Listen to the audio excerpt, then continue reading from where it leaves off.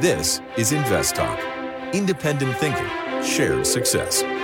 Justin Klein and Steve Peasley stand ready to take your finance and investment questions and share their unbiased answers. Invest Talk is made possible by KPP Financial, a registered investment advisor firm serving clients throughout the United States. The clarity for your path forward starts now. Here is KPP Chief Executive Officer, Financial Advisor, Justin Klein. Good afternoon, fellow investors, and welcome back to Invest Talk. This is our Tuesday, September 19th, 2023 edition.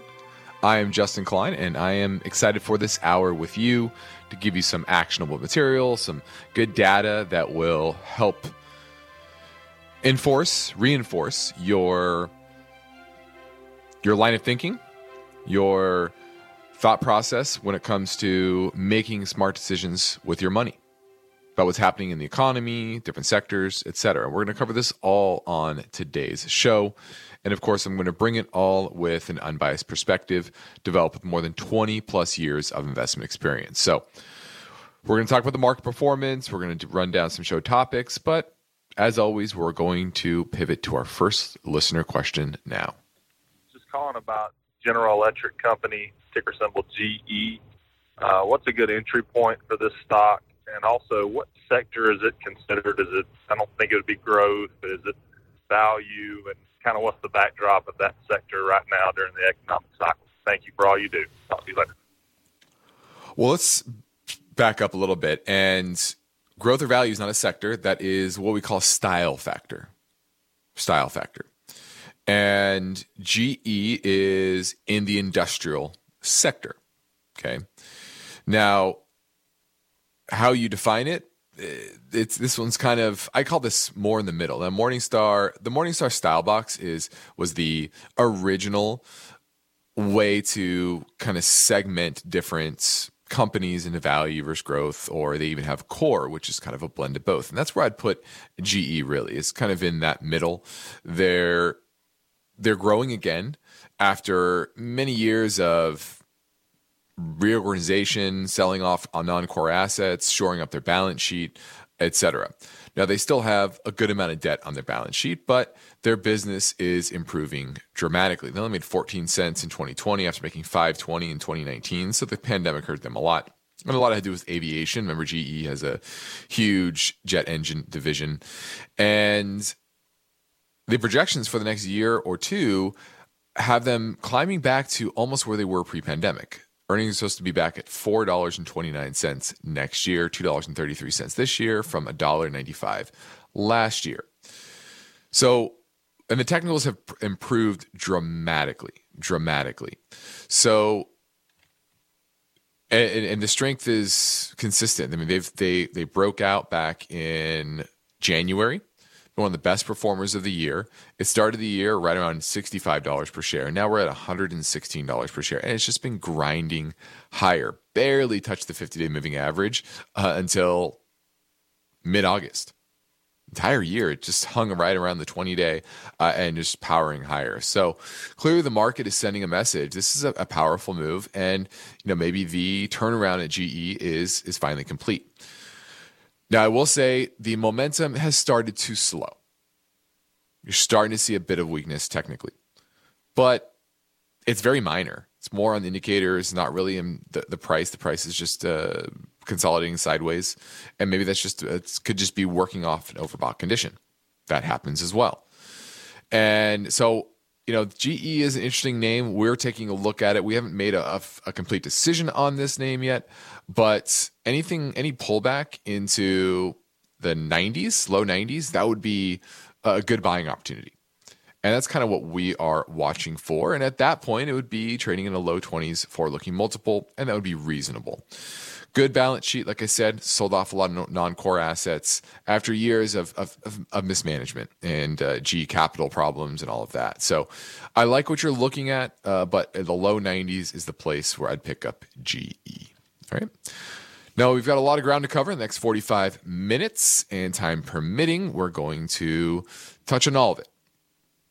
First, we're going to look at 4 dangerous assumptions that could hurt your retirement planning.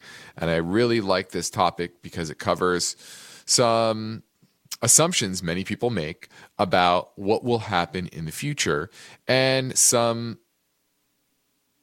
are assumptions that are just conditioned over time. Others are misguided, but we're going to really look at those details further. Also, are higher interest rates helping companies? Are they helping companies? Well, in fact, it's helping some. So we're going to look at which ones those are and how that cuts kind of both ways when the Fed raises interest rates. And then oil output. Shale output declined for the third straight month. We're going to look at why that might be.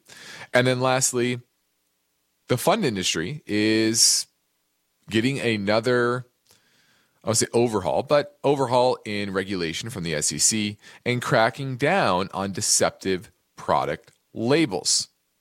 So just like when you go to the grocery store, what you see on the bottle, what you see on that label, you probably expect to get inside that bottle or inside that packaging. Oftentimes in the fund industry, that's not the case. It says one thing, and there might be a sprinkle of that, but a lot of investors misinterpret exactly what they're investing in, and the SEC is trying to deal with that. So we're going to look at that story.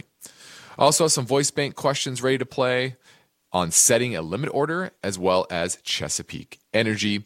I hope to fit all of this into today's next 45 minutes. We also have some iTunes review questions as well. Now let's look at the market overall today. It was a modestly negative day as we go into the Fed meeting tomorrow. Very mixed. The broad large caps were down, 0.25%. Small caps were down the worst, 0.39% on the day. So a modest down day, and interest rates were up. And what's interesting here is the market's kind of jockeying for position on what the Fed will say. The 10-year close at the highest level, I believe it's in 13 years. If you zoom all the way out, we're going back to 2000 and, where are we? There we go. 2007. 2007, the last time it was here. So 16 years. Pretty amazing. Obviously, the Fed's looking at that. But the MOVE index, which is kind of the volatility index of bonds, hasn't really moved up too dramatically. So far, the Treasury market is in order, but higher interest rates obviously will weigh broadly on certain sectors of the economy and market valuations. So that was the market today. Not a whole lot to talk about, frankly. You did have some economic news that came out. I believe, it was housing starts. That surprise to the downside. Building permits, surprise to the upside. So a mixed bag there. I would probably weigh more on the housing starts because those are actually happening. Permits are just pulling permits and potentially planning for the future. Housing starts down 11%. That was a big, big drop. So that was the big economic news today. And we get the big daddy of the Fed meetings tomorrow. All right. Now we're going to go into a break. Let me remind you, check out the new Invest Talk Classroom series. It's streaming now for free on our YouTube channel. And we have a new episode up, episode 7. What was the name of it? I know we have a new one. Just came out. What was it? I can't remember off the top of my head. Oh, cryptocurrency. That's what it is. Talking about cryptocurrency. It's our newest one. So head over to YouTube and search Invest Talk Classroom. Now the phone lines are open waiting for you at 888-99-CHART. Justin Klein talks about the KPP Financial Premium Newsletter. I want to remind you that this is a time where you probably need some guidance, and you're tuning in to try to get our view of the markets. And we only have an hour here, and sometimes the way I distill each day can be maybe not enough time.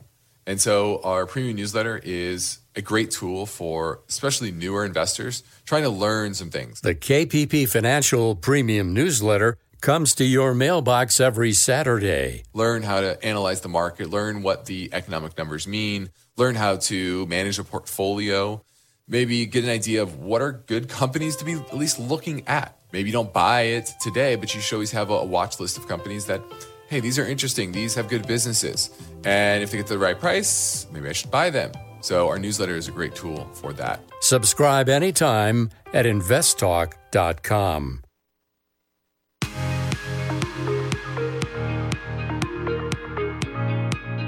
The stock market is constantly changing, and serious investors know that they need to modify their portfolio assets to fit the times.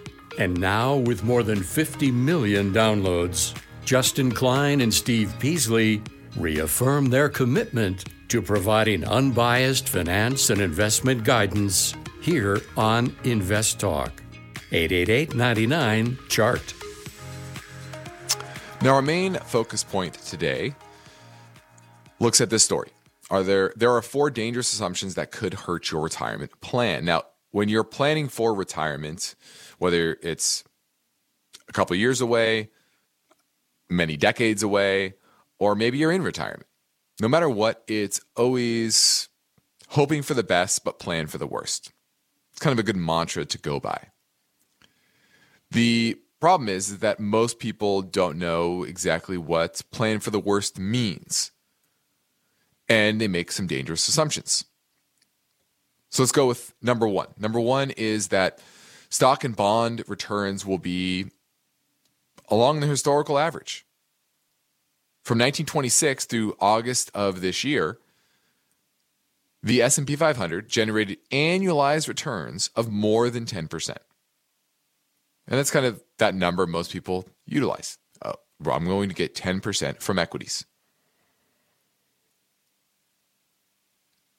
And most of the time, that is fairly accurate. But there are certain stretches in market history where that's not the case.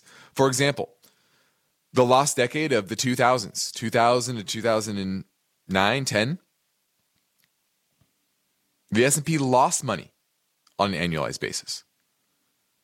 So you didn't get that 10% over that decade. Why is that? Well, stocks started out the decade very expensive in 2000. And today, markets I wouldn't say are as overvalued, but, they're pretty rich. So to say you're going to get 10% for the next 30 years, probably less than 50 chance. Now, maybe it's still nice. Maybe it's 7-8%.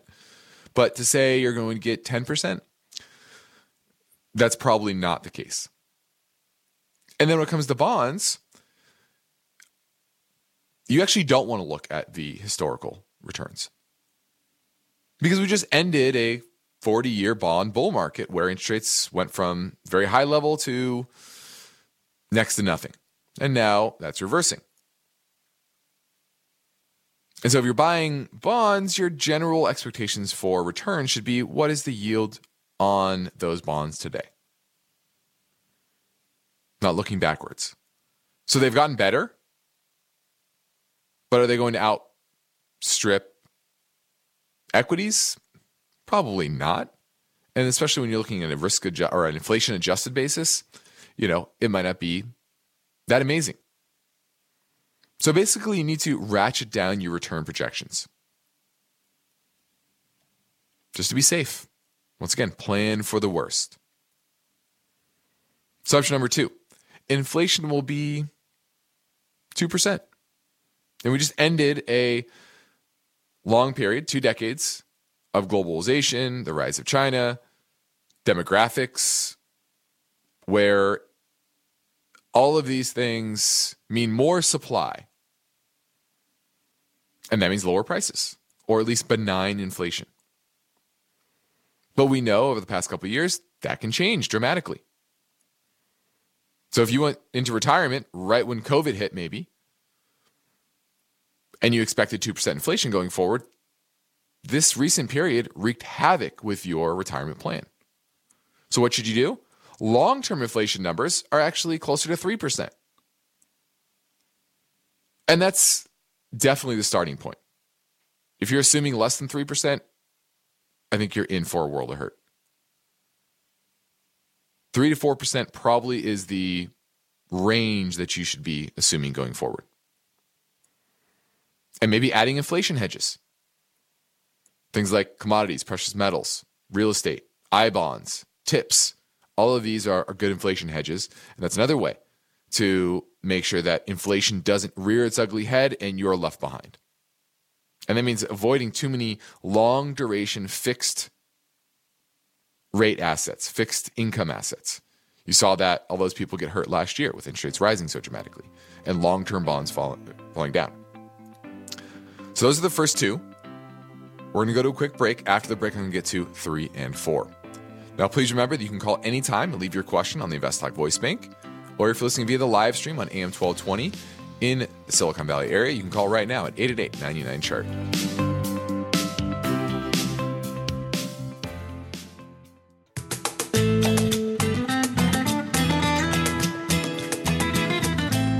Now, before the break, we touched on two dangerous assumptions when retirement planning. One is expecting too high a market returns, and the second is inflation remaining relatively low. Now, number 3 would be being able to work past age 65. And there's been a big shift in the number of 60-year-olds that expect to live or work past the age of 65. Now, in 1991, the Employee Benefits Research Institute Retirement Confidence Survey had only 11% of respondents saying that they plan to retire after the age of 65. Last year's survey, that was 41%. 41%.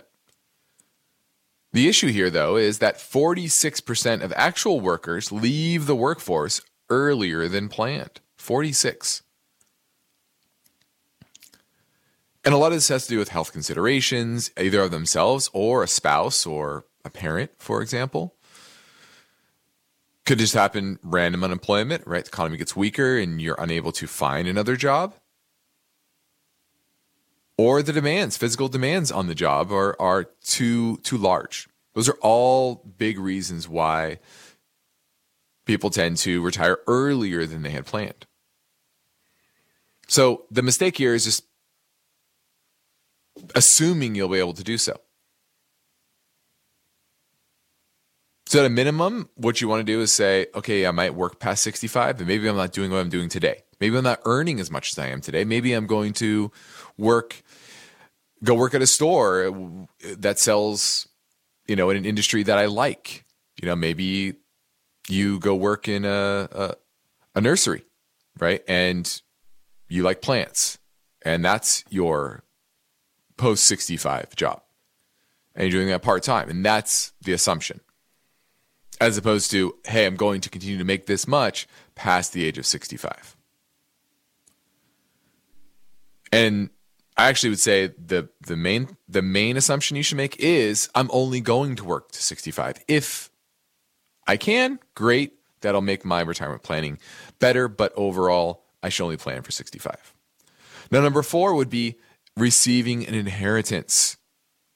70% of millennials surveyed said they expect to receive some sort of large inheritance, whereas only 40% of their parents plan to leave one. So there's miscommunication there. And what's happening is with longer lifespans, higher costs of healthcare, rising long-term care costs, means that parents often spend a lot of that in the latter years. Because if you have it in your 80s, 90s, are you going to save that for your children as opposed to spending it to make your life more comfortable? For example, is it cheaper to go live in a nursing home? It's more economical. Or if you have the money, maybe staying in your home, hiring help on a regular basis, it's more comfortable. It's what most people rather do. And guess what? The costs are often double, sometimes triple. And so if they have it, they tend to use it. And that tends to be less money going towards the next of kin. And I've seen this with my own family. My grandfather, his mother, And in the latter years, you might see somebody who looks to be, in their waning years, but often it takes longer than most people expect. And so simply just don't rely on any inheritance. If you get it, once again, that's great. All right, let's go to Sid in North Carolina. Let's talk about Playboy. Hi, Justin. Thank you so much for taking the call. Yeah, I own this one.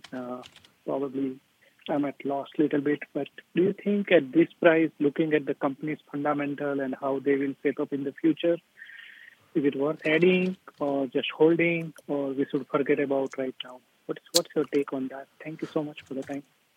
Well, Playboy obviously has an incredible brand, but the management team that took this over post-SPAC, it started off great, and it seems like they just did too much. They had somewhere around a dozen different growth initiatives, and a lot of them worked, but a lot of them were a waste of money.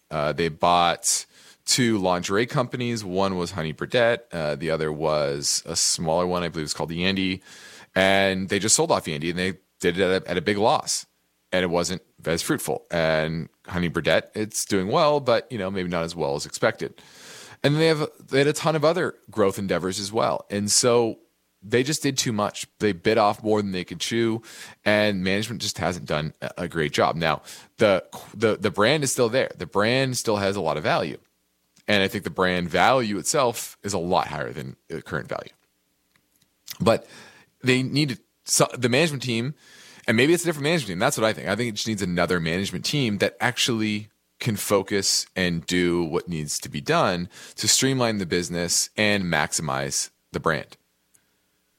And they haven't done that. And so until then, I wouldn't be buying more here. But I think eventually they do turn it around. Is it this management team? Is it another management team? We shall see. All right. Now, the next Invest Talk, is it time to be optimistic on bank stocks? The outlook for the industry overall seems to be turning a corner, but is it just a flash in the pan, or will we have another crisis in the future? That story tomorrow, but for now, I'm Justin Klein. I'm ready to take your questions live at 888-99-CHART.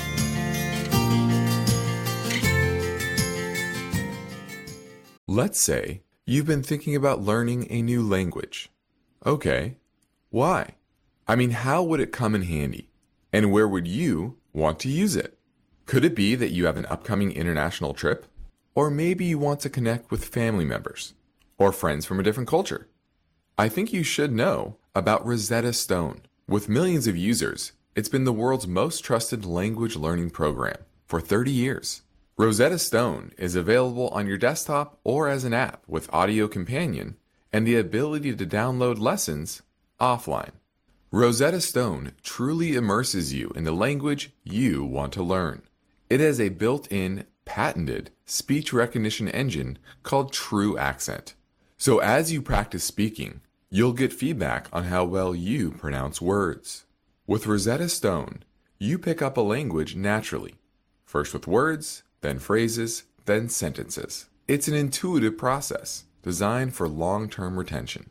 You really learn to speak, listen, and think in your new language. Rosetta Stone is an amazing value, so your special skill set is within easy reach. You know you want to do this, so don't put off learning that language. There's no better time than right now to get started. For a very limited time, InvestTalk listeners can get Rosetta Stone's lifetime membership for 50% off. Visit rosettastone.com/today. That's 50% off unlimited access to 25 language courses for the rest of your life. Redeem your 50% off now at rosettastone.com/today.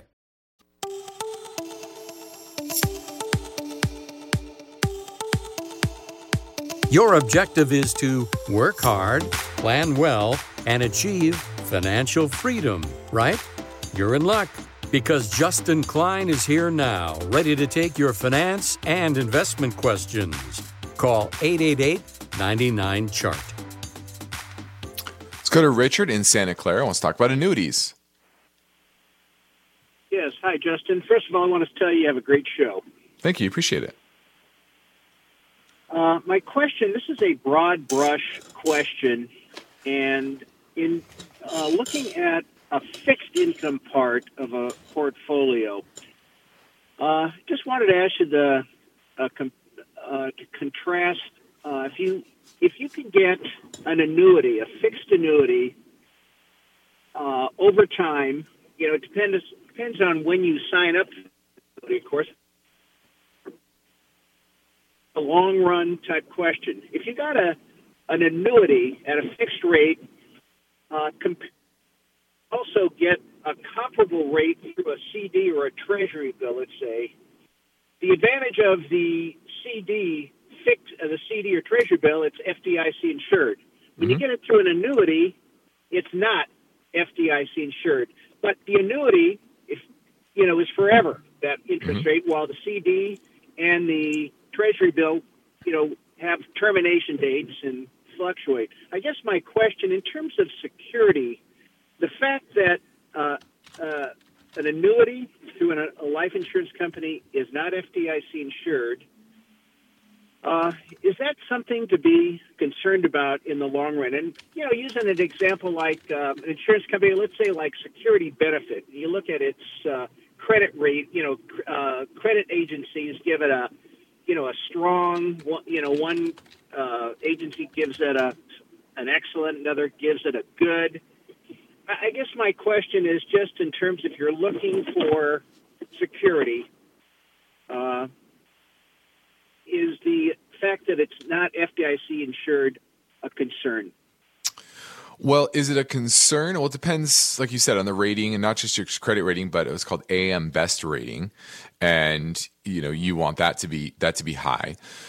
So, but no matter what, there's some risk there because that firm needs to be not just managed well today, but you don't know what about the future? Is it going to be managed well into the future when you're collecting that? So there's certainly some risk there. Some credit risk. It may be very low, probably is very low if you're getting a highly rated one that's been around a long time. But it's never going to be as good as FDIC insurance because that's guaranteed. It's the government. They can always make you whole. So that is one, I would say, small consideration. But the larger consideration to me in this environment is that a fixed annuity, that's a long duration asset, right? It's a fixed annuity. We just talked about this, that's the rate you're going to get no matter what, unless obviously, the downside of some sort of default. But if interest rates continue to go up, if inflation continues to stay elevated,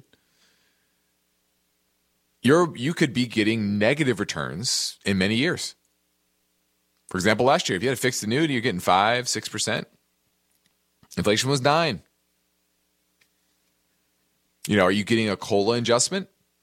That's maybe a rider I would think about. I would definitely think about on a fixed annuity is having those payments adjust over time.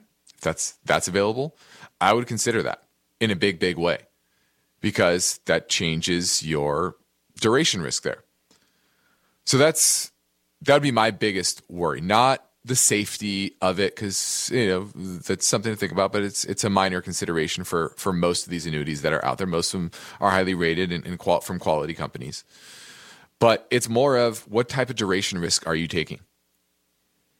A CD, a treasury, you can make those relatively short term, not take a lot of duration risk, and that's really the name of the game here. Now, short term, medium term, maybe taking a little duration makes sense, but over the long term, as we enter this inflationary environment, it's not a good idea to tie yourself to too many long duration assets like a fixed annuity.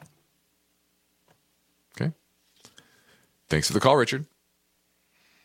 Now let's touch a bit on oil output. This is an interesting story, and this is coming out of the U.S. Energy Information Administration, the EIA. And they come out with monthly drilling productivity reports, and they did so on Monday. And they're looking at the industry and what's being produced now and projecting out for the month of October, the next month. And they're saying that there's expected to be the third straight month of declining oil production here in the U.S. The lowest level since May. Now, that's really the story here. We're coming off a record amount of oil production in July. So, still producing a lot of oil. But that trend is peaking a little bit. And what's most interesting is where the production is dropping. And that is in the Permian Basin, which is the largest shale oil basin in the U.S. Even South Texas, Eagle Ford Shale, that's falling as well. Where it's growing is in the Bakken. That hasn't really been a big growth driver. So what you can see here is that the areas where maybe companies tap the best wells, maybe they've tapped the majority of them. It's kind of what we've been saying for a while. They're tapping the wells that are cheap and easy to get to and to produce from, for the most part. And shale, it's not like a traditional oil well. You don't just put in a straw and suck it out, right? There's a lot that goes into the production there. And companies are focused on returning money to shareholders, paying down debt, more than boosting their production. And that shows in the rig count. Rig count is down 122 or 16% from this time last year. And this is another reason why oil prices are starting to go up again. Oil prices up 14% this year after going up 7% last year. And what's also interesting is that gas output is declining as well after hitting a records amount earlier this year. So gas prices are going up, not gasoline, natural gas, what I'm talking about. So something to look out for. And remember, the shale region, the shale production has been really the growth driver of production worldwide for the past decade plus. And so if that's not producing more, where is the additional oil going to come from to meet increasing demand? All right, let's touch on Invest Talk podcast review question. Don from Ashland, Oregon, left a review on iTunes and says, I am 73, retired with a pension and Social Security that covers all my living expenses. I have a small position in JEPQ, and its sister fund, JEPI. They pay a monthly dividend that I use for recreational purposes. I'm thinking of expanding my position and wanted to get your take on these funds. All right, now these are basically covered call ETFs. And I believe JEPI is one of the largest that's out there. I'm trying to look at the total amount. JEPQ has, where is it? Total assets, $5.4 billion. JEPI has nearly $30 billion. So these are fairly popular funds because they pay consistent yield, but that yield is kind of all over the place. And if you look at the returns so far this year, JEPI is up 7.3%. Now, this is more active, doesn't really follow a particular index. Even those top holdings are Amazon, MasterCard, Microsoft, Adobe, Intuit, Progressive, AbbVie, Eli Lilly, Comcast, and Visa. So a lot of large cap names here. 117 names in its portfolio. Up, like I said, 7.3% this year. JEPQ, that's a more recent issue. I believe it came out last year. And it's up nicely, 27% this year. Now, it's less than the NASDAQ as a whole. That's going to be a lot more volatile just because of the mix of assets. It's the NASDAQ. And I always say with the cover call assets or cover call funds, it's about the underlying asset more than anything. That's going to drive the returns. Now, selling cover calls certainly lower your risk and your volatility, help you bring in more income. But once again, these are just income. What's the total return you're getting here? And so I'd rather have something that's a little bit more balanced. Now, this is still leaning on the growth side of the market. It's not a pure growth type fund like JEPQ. So I'm picking one or the other. I'd be JEPI, but we run a covered call strategy, and we're definitely better than doing better than JEPI for the year and last year. So these are fine covered call funds if you don't want to do it yourself, you don't want to do any work. But if I'm picking one over the other, it's JEPI. Let's keep things moving and swing back to the Invest Talk voice bank for a question that came in earlier on 888-99 chart.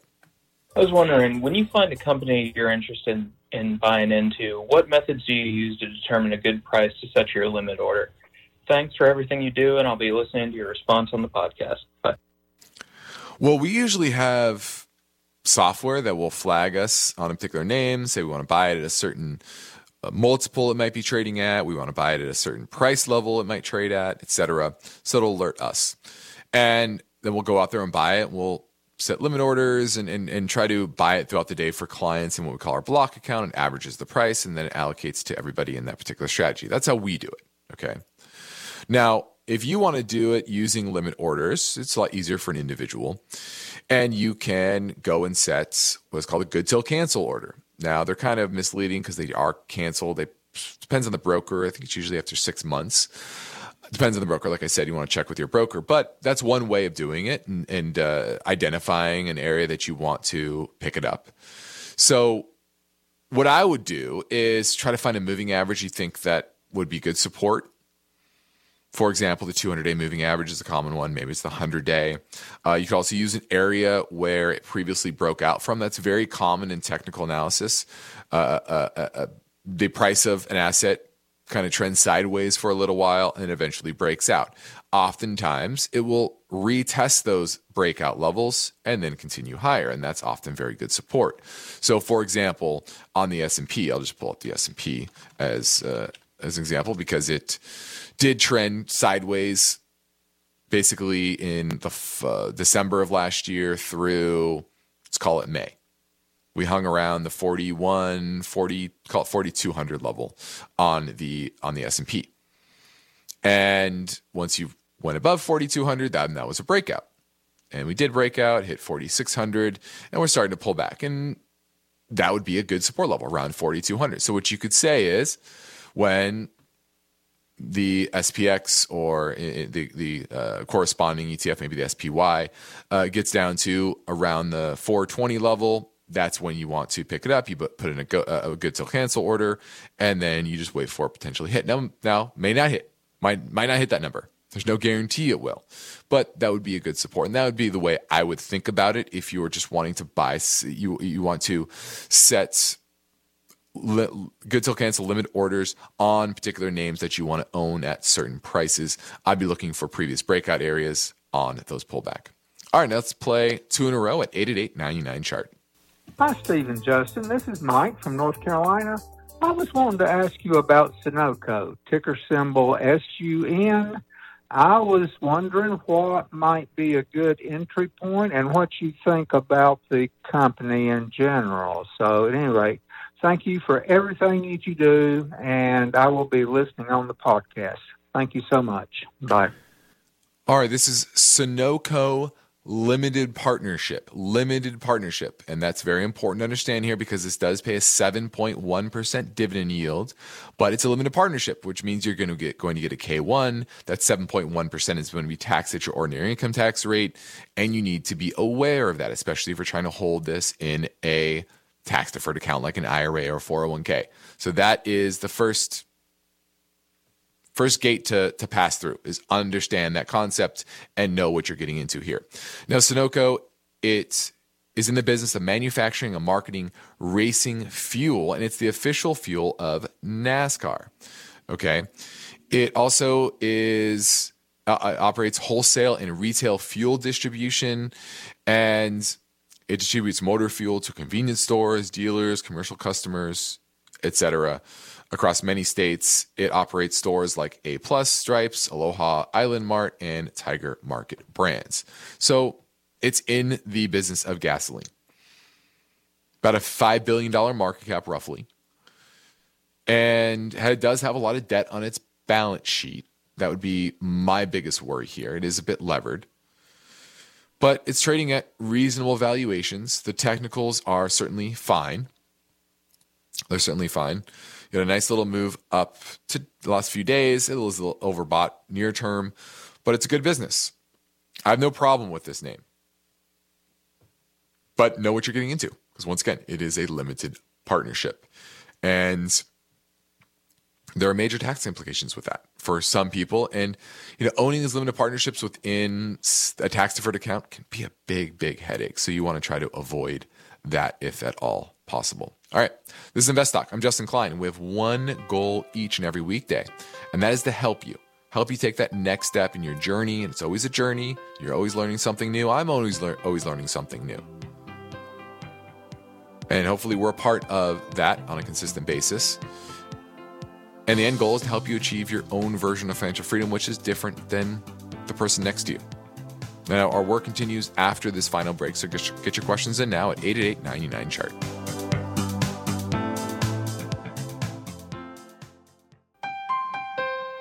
Justin Klein and Steve Peasley are ready to take on your finance and investment questions.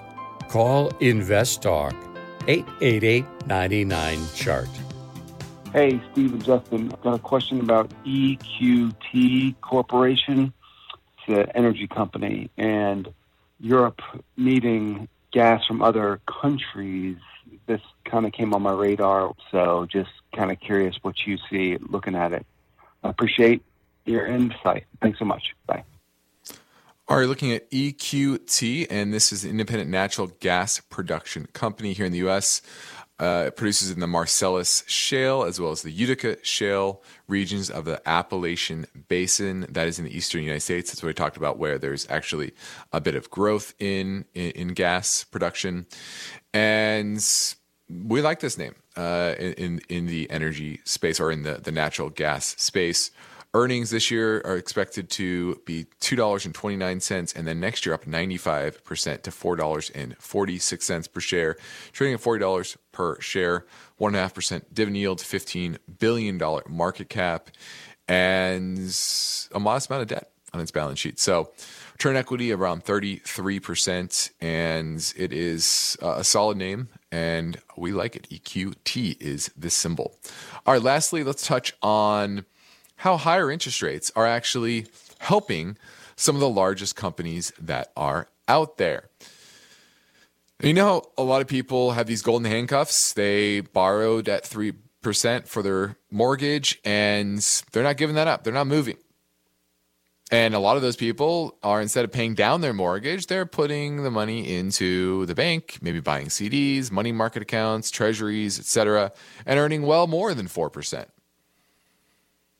And that's one of the reasons why the economy is held up pretty well, among others, which I can get into. But in regards to individual companies, this is happening as well. Now, a lot of businesses borrowed tons of money pre-pandemic and even post-pandemic when interest rates were very, very low, and borrowed for decades. Some of them, their bonds don't mature for well over 10 years. Some over 20 years. And what they did is they put a lot of cash on their balance sheet, while their interest costs have remained relatively low and fixed, right? These are fixed rate bonds. And so what they're doing is they're actually earning a lot of money on that cash. And it's allowing companies to raise dividends, invest more in their business, and hire more people, all supporting the economy. Take Microsoft, for example. It's the world's second most valuable company, and it has more cash and short-term investments than it does debt. So it's certainly not going to default. And it has fixed borrowing costs. It's paid the exact same amount of interest in its latest quarter as it did a year ago, $492 million. But on its cash, it's earning now 3.3%, up from 2.1% before. So instead of earning $552 million like it did in the same quarter last year, it earned $905 million in the last quarter.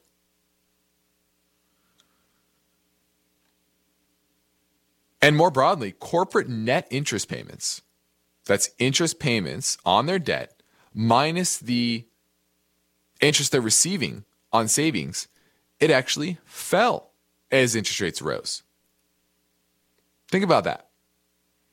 Higher interest rates helped more corporations than it hurt. Now, if you're a weaker company, you're a junk-rated company, you have short dated maturities, and that's what they tend to roll their maturities a lot shorter. They don't want to lock in too high of rates for too long. But they're facing more refinancing at much higher rates. But even for those weaker companies, defaults and bankruptcies are up, but they're certainly not catastrophic. And there's been a study. They looked at the S&P 1500, and the largest 10% of companies, their interest expense is actually below where it was pre-pandemic. The smallest half of companies, it's up to the highest level in more than a decade. Those in the middle, they're kind of average. So if you're in smaller the company you are, the worse credit rating you have, the more interest rates are hurting you. The larger you are, the more it's actually benefited you, especially if you have a good balance sheet. And that's another reason why good balance sheets, quality companies with good balance sheets right now are outperforming, and I think will continue to do so for some time. All right. I'm Justin Klein. That completes another Invest Talk program. Steve Peasley and I thank you for listening, and we encourage you to tell your friends and family about our free podcast downloads, which you can find anytime at iTunes, Spotify, or Google Play. And be sure to rate and review on iTunes as well. And check out our new Invest Talk Classroom series. Episode 7 is titled Cryptocurrency Deep Dive. Independent thinking, shared success. This is Invest Talk. Good night. Invest Talk is a trademark of KPP Financial. Because of the nature of the interactive dialogue inherent in the format of this program, it's important for the listener to understand that not all comments made will apply to them. Specifically, nothing said shall be taken to be investment advice, or shall statements on this program be considered an offer to buy or sell security. Because such advice is rendered solely on an individual basis and at times will require that the investor review a prospectus before investing. Invest Talk is a copyrighted program of Klein, Pavlis, and Peasley Financial, a registered investment advisor firm which retains all rights. For more information regarding KPP's investment advisors, call 1-800-557-5461.